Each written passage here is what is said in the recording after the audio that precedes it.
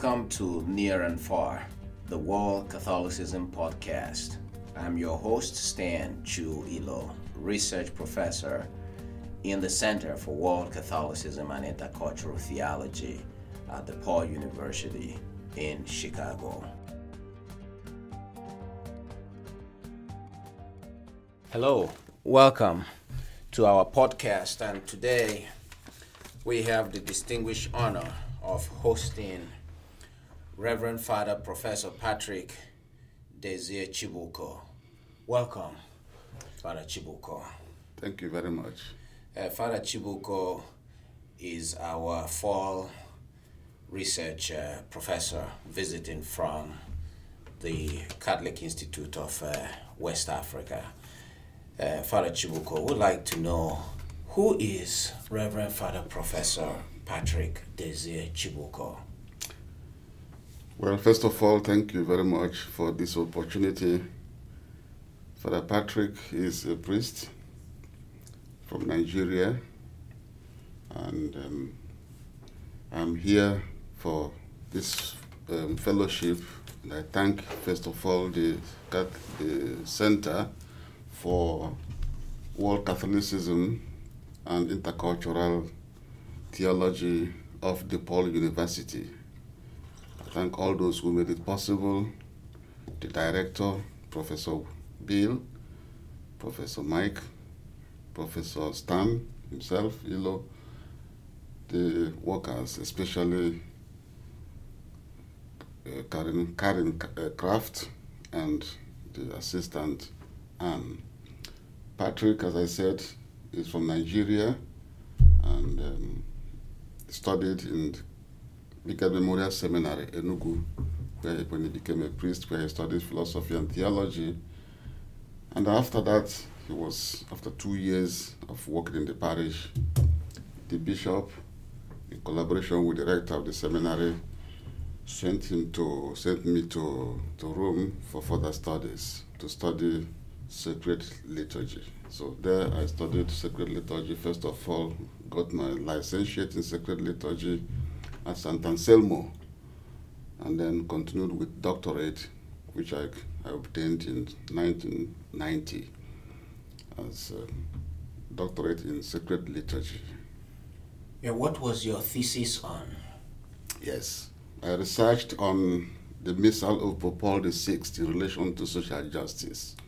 So the thesis I wrote is called Liturgy and Social Justice according to the Missale Romanum of Pope Paul VI, to make a blend between liturgy we celebrate social justice issues in the world and in the church. And you know that this was Pope Paul VI took over from John the 23rd with the renewal, the liturgical renewal of the Second Vatican Council.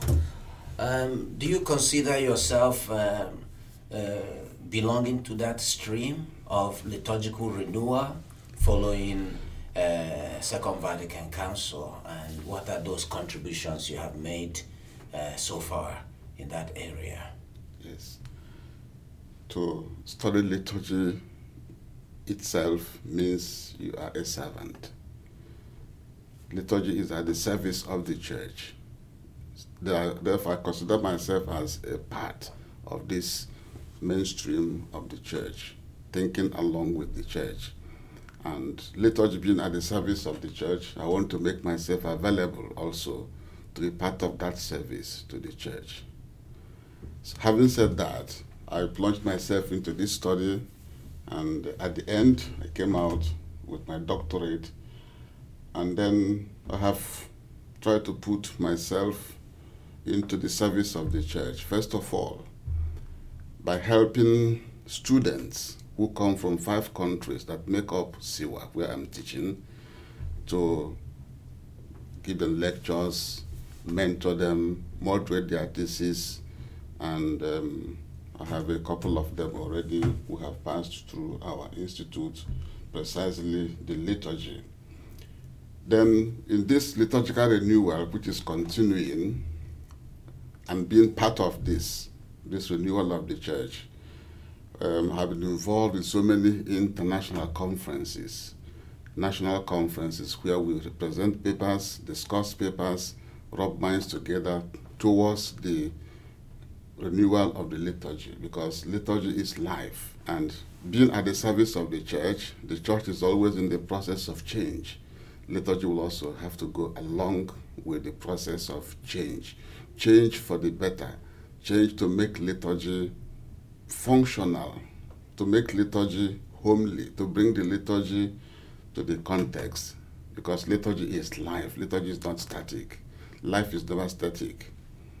Our philosophy tells us that we cannot step into the same water twice. So liturgy moves along with the change which is characteristic of the church. Therefore, we are in the process. So through my students whom I teach, to conferences which I give, and then the publications, because liturgy means also research. We have done a lot of research, or some research, that has yielded so many publications. The first of them all is the core mystery of the liturgy, which the liturgy of the church celebrates, the Paschal mystery. That was our first outing. Paschal mystery, foundation for liturgical inculturation in Africa. Then that brought about other ones. We took example of what to do with this Paschal mystery in relation to marriage. So that is the second publication. Then we have been involved in not only going to conferences, publications, but also undertaking some concrete liturgical creativity innovations to put into practice what the recommendations of the renewal of the liturgy demands of us to create, to break new grounds. So that is what I can say for the meantime, the contributions we have made. So why is this liturgical renewal so essential for the future of Catholicism in Africa? Of all the other things, why the liturgical renewal, seeing as you do that there are many other challenges facing the church in Africa. There's a problem of poverty, there is a problem of this syncretism and all that, even authority, issues of women, laity in leadership. Why is this so important to you? Just as I said at the beginning, we rely on the wisdom of the fathers of the church. You see, when John the 23rd convened the council, which he didn't see through, but was continued by his predecessor, the very first port of call was reform of the liturgy, relationship between God and his people in worship. It was not out of place. It was not just by chance it happened. It was deliberate, because if you want to reform the church, the first port of call is to see how you can reform its relationship with God in worship. So taken from there, we looked into other areas.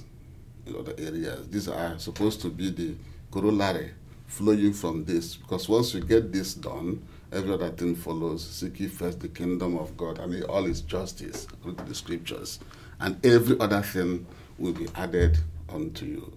So it was necessary that the church begins with this important aspect as first, because that is the determining factor of the reform of the church. Every other one is good, but they are all linked up.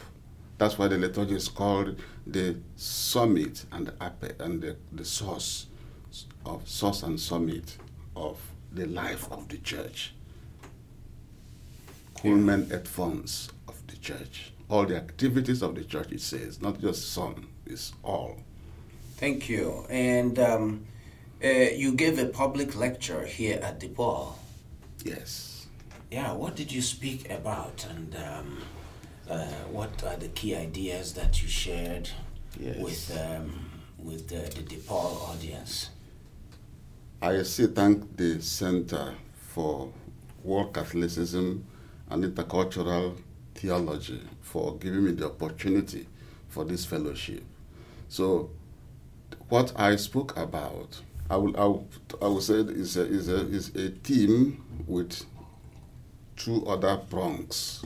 Let me say is in a broad sense liturgy for the church as a field hospital with other sub-themes therein, because the church is moving on, and the head of the church has propounded this church as a field hospital, and liturgy being at the service of the church. You mean Pope Francis? Pope Francis, of course. Pope Francis has this image of the church as a field hospital. So I became fascinated by that image of the church, and I felt the Pope will have to think along with the Pope, with the church. Let me use the word the church, and such an image requires an accompanying liturgy for each celebration.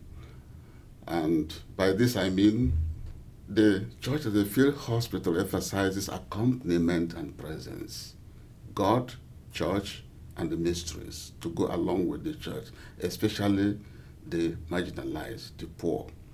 And reading the book written by one of our research scholar professors, Stan Ilo, talking about the illuminative ecclesiology of Pope Francis, a poor and merciful church, you will see better perspective of this wonderful image.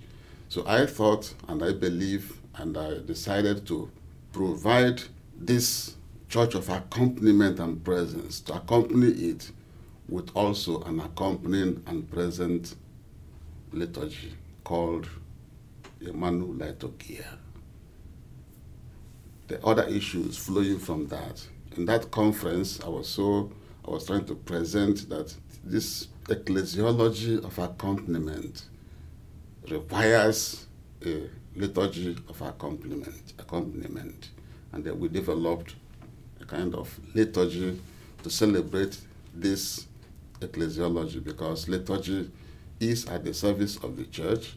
Therefore, we require a liturgy to celebrate the church as field hospital, so that the whole thing will not just end up on discussion, conferences, and lectures. So we employed the term ritualization, to ritualize this ecclesiology through the process of Emmanuel Liturgia, so that this beautiful theology does not just die off. And this is one of the best legacies our blessed Lord Jesus Christ left for us, who after 33 years of life and Paschal mystery in this world, at the tail end, he had to ritualize all this with the request, hoc facite, meam commemorationem, do this in memory of me. And I think that is what is keeping the church here today. Otherwise, human beings, because of our giving to short memories, we have just physicists that were only to be remembered by maybe one or two. But the church is still going on, and that is why at the end of consecration, which is changing the bread and wine into body and blood of Christ, we remind ourselves what we are doing. Let us proclaim the mystery of faith. We profess your death. We proclaim your resurrection until you come again, because this is what he asked us to be doing. So the legacy of this wonderful ecclesiology of the church as a field hospital can have the same memorial remembrance if we have a liturgy to accompany it called ritualization. Because if you want anything of value to last, perpetuate, enjoy perennial endurance, put it into ritual. That's our effort. Yes. That's what I was giving there. So the Emmanuel Liturgia, it seems to be a new terminology. Yes, because that you have introduced to world Catholicism. Because liturgy, as I said, is not static. Liturgy grows, but it grows along with the church. It thinks along with the church. Because if what I'm serving is dynamic, I cannot be static. I have to, if I'm serving the church which is dynamic, then I have also to be dynamic. I don't have to stand one place, otherwise I'll be getting the same results. Mm-hmm. Therefore, we have to find a suitable word couched in the language that we know already, but from there we can grow further. Emmanuel, we know already from Emmanuel with us. Then liturgia is a combination of two Greek words that talk about public worship, function, one does for the good of the public. So it's not private. So worship that brings God with us, makes him present, we see him as he is, and we see him as he said he is in the scriptures. Mm-hmm. He says, I accompany you, I will be with you. God is ubiquitous. Wherever Israel was, God was going along with them. That's why it cannot cage him in a place. So he goes about, but at the same time it's transcendent. Otherwise, the whole thing just becomes mundane.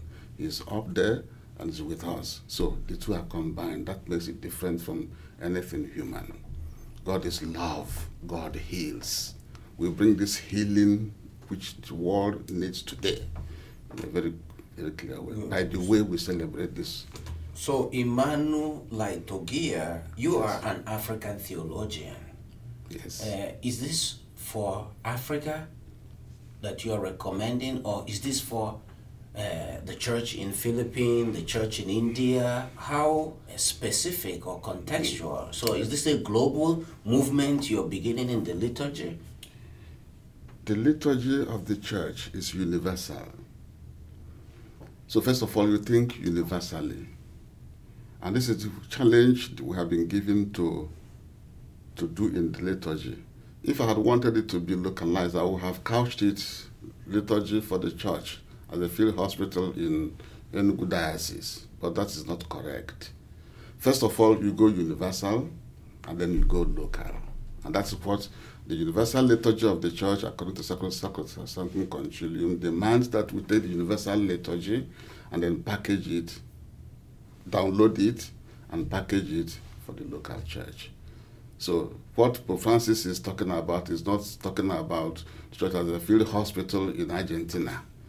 He's talking about wherever the church of God is, we should accompany it with God's presence, with mercy, with healing, with accompaniment, with synodality, synergy, and solidarity. Then, when I go back to my Africa, then how do I download this healing, this synodality, this solidarity in my own culture, using the genius of my people, what best to use to download it, so that they will say, aha, this is our thing. Otherwise, I could be healing them with the wrong medication. So how will that then respond to some of the problems you have identified in your previous work about enculturation, about social justice, about poverty, interreligious dialogue? Can you help us understand how this your big idea would respond to these challenges? First of all, if we understand the universal liturgy, which we have tried to explain, then the context determines a lot. Who are the people I'm talking about? Therefore, I go back to my home, to my own context, and I discover, first of all, they need to be educated, even to understand what Emmanuel Liturgia is talking about, that it is God coming down to us in a way that we can easily reach him with our own means. You begin from the known to the unknown. Therefore, my people are not just tabula rasa. They know God already, but they want to articulate this God which I'm trying to bring to them in a way that they will say, we have a share in it. So I have to speak the language my people understand. I have to use the parables to understand. I have to use the images to understand that this liturgy is going to help them even to understand that poverty is not permanent. Poverty is transitory. The cross of Jesus Christ was a transition into glory. Therefore, as long as we endure the cross which is man-made, it means it will go out of it will die of one day. So I want you to stay on that issue of poverty, because the idea of reversal, how will Emmanuel Liturgia lead people to transformation, to praxis where they can now, in this day of poverty, they can transcend that poverty. Yes.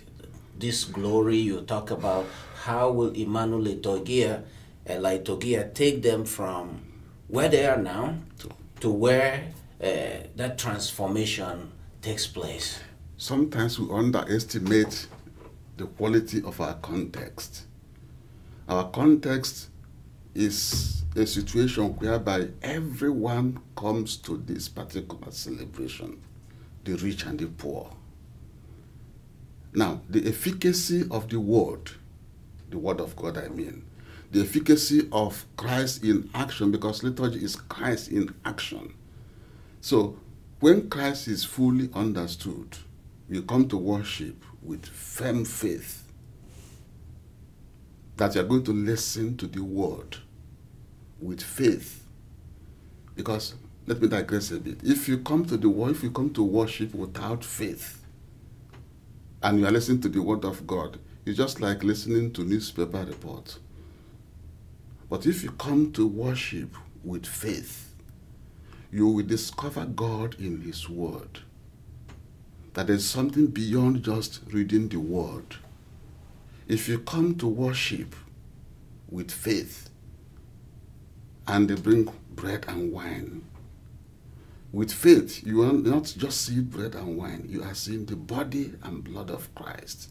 But if you are there without faith, you just see bread. After all, there's nothing that happened. If you go to a funeral, Christian funeral, without faith, you'll be seeing somebody who just died, who just lying there.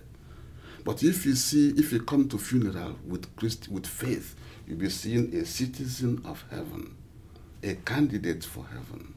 So when we bring this Emmanuel Liturgia, celebrate it with faith and with some esteem of beauty, elegance, then you begin to see the efficacy of the word. It's God who transforms through the power of the Holy Spirit. That same Holy Spirit that made a virgin to become a mother is going to operate. That same Holy Spirit that made bread and wine to become body and blood of Christ is going to transform the assembly, because that same Spirit transforms the assembly. What does it mean? It makes the assembly realize that the bread broken means we go and become bread broken for others. The rich and the poor come there. The power of the word can transform the rich to realize that they have been usurping and taking all that belongs to everybody to themselves. This is one of the powerful works of the fathers of the Church of social justice. Transformation begins. So the transformation you see happens within the liturgical action, not after. Within the liturgical action, and then when it says, go, the mass is ended, ite missa est, it's now moment of action. So first of all, there's transformation at the interim, but does not mean it has to remain within. That's at the interim. It doesn't mean to stay alone in the middle. Mm-hmm. It has to begin here and then go out to continue the work it has been meant to do. So transformation begins through the instrumentality of the Holy Spirit, who's the agent of transformation, to change the assembly, even to begin to change their own understanding of their situation. Mm-hmm. And then through the instrumentality of those who are rich already, more openings are made. Yeah, so I understand you to be saying that Emmanuel Liturgia will require a new ritual. Sure. Will require new language. New language. And it will require new performance that can equips the people so that they can go out and implement change. So evidently you identify some limitations in the already existing rituals and missal that this one you offer is going to complement. Yes. And in the light of the new message that God is speaking to the church today through Pope Francis's emphasis on the culture of encounters, I think I see this as very, very rooted in your work with enculturation, the idea of spirituality rooted in community relationality. So is Emmanuel Liturgia going to be really grounded in this? Is that the kind of communal experience, not simply some form of silent participation, but they see it communal sharing? So is that do you think Emmanuel Liturgia is the next big idea coming from Africa? I would say yes, but it needs to be clarified, because Emmanuel Liturgia is not just going to be business as usual. It's not just going to be one of those things. No. Why? Because of the originality, the creativity, and the innovations envisaged in Emmanuel Liturgia. Emmanuel Liturgia recognizes the church has already some prayers, which we say, some masses even, Mass of Reconciliation, like 1 and 2, Mass for various needs. But this one is coming as an innovation in which we are going to equip this liturgy with all its particulars. By this I mean not just Emmanuel Liturgia, you go and get Mass of 32nd Sunday, and which is also good in itself. But Emmanuel Liturgia is going to bring the spirituality that emerges from this new ecclesiology, which we have enunciated: mercy, healing, proximity, all, synodality, pardon. And these are all rooted in God. Therefore, a new liturgy in the sense that what God has given us, we are going to enrich it with our cultural values and the genius of our people. New opening prayer, created in view of the spirituality of church as a field hospital. New preface, that when you hear it, you feel you are just celebrating this church as a field hospital, appealing to both the head and the heart, and then transcending the head and the heart to go to God in prayer. It's not just going to be business as usual. What of the hand? You talk about the head, okay. The heart. For execution, the hand performs the signs and gestures of mercy, gestures of love, gestures of healing. Not only that, the church has a tradition to ritualize this church as a field hospital. You require the Mass, and then the liturgy of the hours is going to have its choice word of God, then experts to represent what we used to read from the fathers of the church. The theologians of today are going to represent us in the fathers of the church to provide second reading to this. Or St. Augustine has done his own part. Tertullian has done his own part. We have abundant theologians today. What are they doing? These are the people who are going to put their heads together to furnish us with proper, authentic second reading to this. That is for those who can read, though.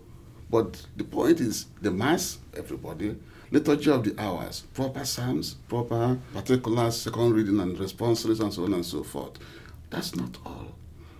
One of the greatest means of reaching the grassroots, that's what I might contest, is devotion. Liturgical devotion to the church as a field hospital, so that it gets to every Tom, Dick, and Harry in the rural areas. I'm thinking of my own area. So that as they say their chaplet, they also do this devotion. Look at what is happening today about divine mercy. Even in the bus, everywhere people are doing that. So we need something like that. Then a day will be fixed for it in the calendar by those who are in charge of this. Then after that, we have to, thanks be to the development in telecommunications today, upload these things into Android, internet, and so on and so forth. So as you open this thing, it's talking about mercy, healing. When you are celebrating or you are feasting in abundance, it rings and tells you there are people who are in need of this, so that there's no waste. You cannot underestimate the importance of ICT today, information and communication technology. And then, even to go further, to institutionalize this church as a field hospital. The Vincentians they have given us a very good example. Look at where we are at the Paul from St. Vincent. Nothing prevents Pope Francis to convert one of these universities in Rome to become university for the field hospital. Then we get congregations, men, women, priests of the field hospital, sisters of the field hospital, brothers of the field hospital, oblates of the field hospital. You popularize this. This is my plan for Francis.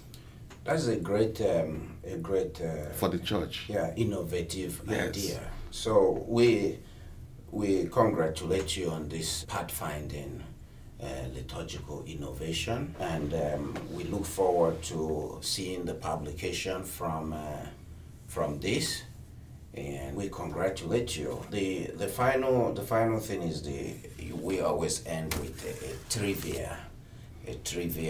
Where do you think the Pope has visited different countries in Africa? So why hasn't the Pope visited Nigeria, that is the giant of Africa? And so if Francis was consulting you on the next place to visit in Africa, which country will you ask him to go? And why is that country fascinating for you as needing the message of the field hospital that he should go there? Concluding my article in Bigard Theological Studies, where I wrote about the Pope Francis and his liturgy, I thanked him for his visit to the 3 countries, and I said, I hope he is going to continue depending on his health, his program, priority, and other events. So if it happens that he chooses Nigeria as one of the countries in Africa, we have cases and we have also situations where he can help us. The 3 areas he has been working on, the church as a field hospital, has a lot to reconcile in my place. There's also women who are the most vulnerable that require reconciliation. So he will have a lot to do in Nigeria because we happen to be within the same wavelength. So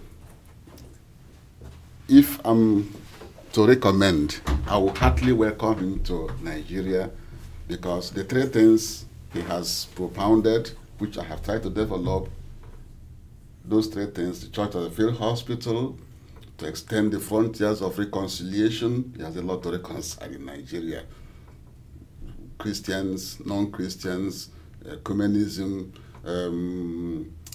problem of politics, corruption, and so on, and a lot of wounds to be healed.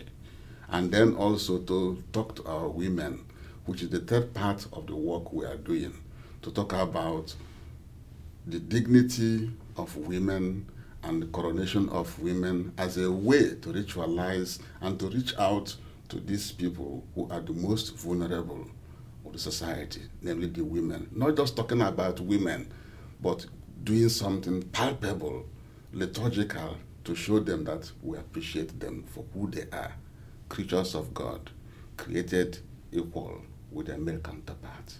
The problem is exercise. Thank you very much, Professor Chibuko, for your research stint and for this insightful conversation. Thank you.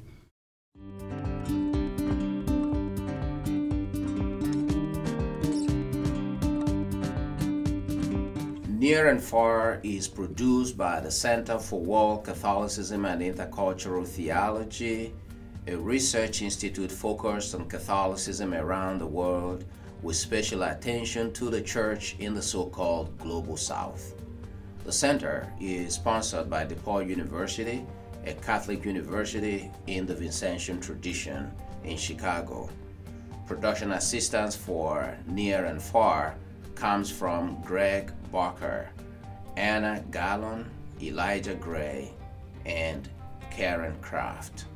For more information on the Center and its activities, look for the Center for World Catholicism on the web, Facebook, or Twitter.